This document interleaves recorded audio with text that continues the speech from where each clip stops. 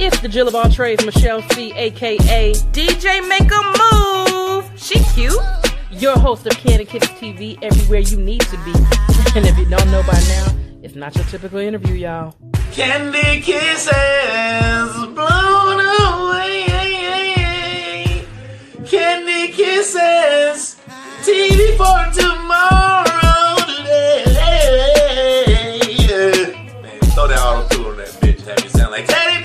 Hi there, this is Kim Cole, and you are rocking with Candy Kisses TV. It's your boy Talent, baby. Michelle and Candy Kisses TV. With my girl Michelle C. Don't take it personal. Comedy. Yo, what's up? It's bruh man from the 5th floor. In the ATL, chilling with Candy Kisses TV. What's up, y'all? You're watching Candy Kisses TV with my homegirl, Michelle. Hello there. Have you asked yourself what you're missing? I have. It's Candy Kisses TV. What I'm saying is, it's like, you know, for the lady who, you know, settles for a man who's cheating on her, but he's well off. Well, I think it's subjective because it's based on her already low standard. So if she's dating trap guys who have cheated on her and she's accepted them, what's the big deal about accepting Diddy? That's true. Far more well off and fits her picture for where she wants to go in her future. True. But the commonality is she's used to being cheated on. I'm not saying that's good, but that's why, you know, it's based on her own personal that also goes back to prior to getting married, you have to really have a realistic conversation about your expectations. Like, what do your expectations look like? You know what I mean? Like, what do you how fast do you like to would you forgive me for something basic? You know, or like what does that look like in your world? You know, what's the longest friendship you got? Right. Tell me about a breakdown in that friendship. How did y'all get back together? How did y'all recover from that? Right. You know, so the people they're not very transparent with those types of things. Right. Oh no, absolutely. We live in a that goes back to the friendship, because if you learn your friend, you know the ups and downs and how to fix the situation. Absolutely. Like if my relationship with that's just like me and you fall out. You know me well enough to know, leave her alone for a minute, then she gonna come back. But if you don't have that, you just be like, well, yeah, I don't know. But it's almost like saying let's be friends, but go ahead and bookmark it. Make me a placeholder so you don't sleep with nobody else during the time that I'm getting to know you as a friend. You have to make some level of a commitment or intention. You have to state an intention. So just being friends, a lot of times that's just life circumstantial. Like if you happen to be friends and you marry your best friend, cool.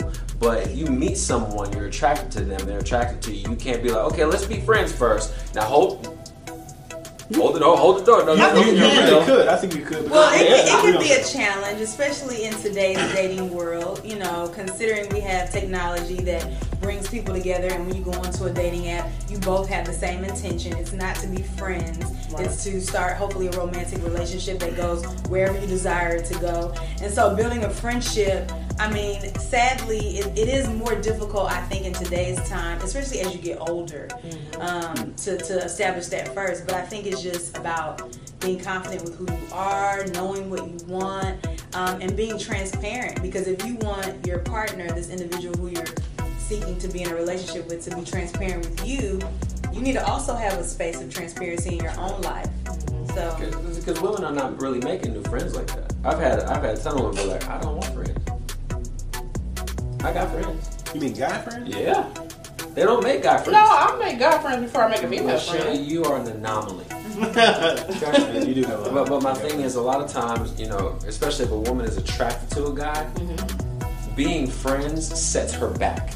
And it's not progressive. That's not to a degree, it depends on how you approach it. But the friendship could be in I hate to say group setting because I used to despise this in my 20s when they say, oh, group setting. Yeah. But quite honestly, you know, that's how you and I met in a group setting. I mean, it just it was two groups of friends that kind of came together, and we weren't really checking for each other then, obviously, and a lot of couples that I've seen even online, many of them have met and just a friendship setting. So it doesn't necessarily have to be, oh, let's be friends and go get Starbucks and be friends for the next 10 years, and then now we're romancing. No, you can still be very intentional about what you want, but then also build some type of friendship. And the friendship ain't gotta be forever. It could be a couple of months, a couple of weeks. Well, the group settings I feel like works a lot because it shows the true person. Absolutely. Because when you're on a one-on-one, everybody's showing the representative. Let me make sure I don't eat too much. Let me make sure I'm not, it's stupid shit. Right. But I just want to point this out. Like, so we're not in high school, we're not in college, right? Right. So the idea that you're going to get into a group setting with somebody else that you are, mutually attracted to, though those things happen, it's a very. The older you get, you just don't have. It's not that common. So my thing is, the majority of the women that I'm going to meet that I'm attracted to are probably not friends with people I'm friends with, and I'm not gonna be able to have a controlled environment where we're like, bam, we're going bowling. Unless you're in a bowling league, I mean, really, it's like for real. That's true. But I think that not to get all Jesus-y, but one. It's safety in the multitude of counsel, right? Mm-hmm. So if you meet someone and y'all are not friends, but you think this could work, you need to bring them around your people, right? Yeah. To be able to kind of give you some counsel about this, right? Because guess what? You may not see that sheep for the streets. You know what I'm saying? But your boys do. You know what I mean? Or your homegirl, like, oh, yo, I already keep. But now you gotta think about your friends though too, because your friends, if they care about you, they don't want to break down your relationship either. They're not gonna say, that one ain't for you. They gonna let you do you, and then if you need help, then we'll give you some advice. Mine is I'm like, if you like it, I love it. Right? It's like it ain't my business. How does he treat you? What I asked you, Erica. How does he treat you? She treat you well? Okay, cool. But still, you know. Snitches get stitches. I like it. You like it. I love it. I mean, until I don't. If it's something I'm indifferent about, it's like, cool. You like her, cool. I like her. If I don't like her, there's a reason. Are you going to be open enough to just flat out say, I don't like this person? I don't think that I would. I don't think that I would not articulate it in that way. Yeah. Okay. So I don't know if I would say. I don't know if I would say I don't like this person. Because I would say this is what I see. Yes. Make sure you tune in for part 4 next Monday. Tune in every Sunday, Monday, and Thursday. Make sure you like, comment, and subscribe.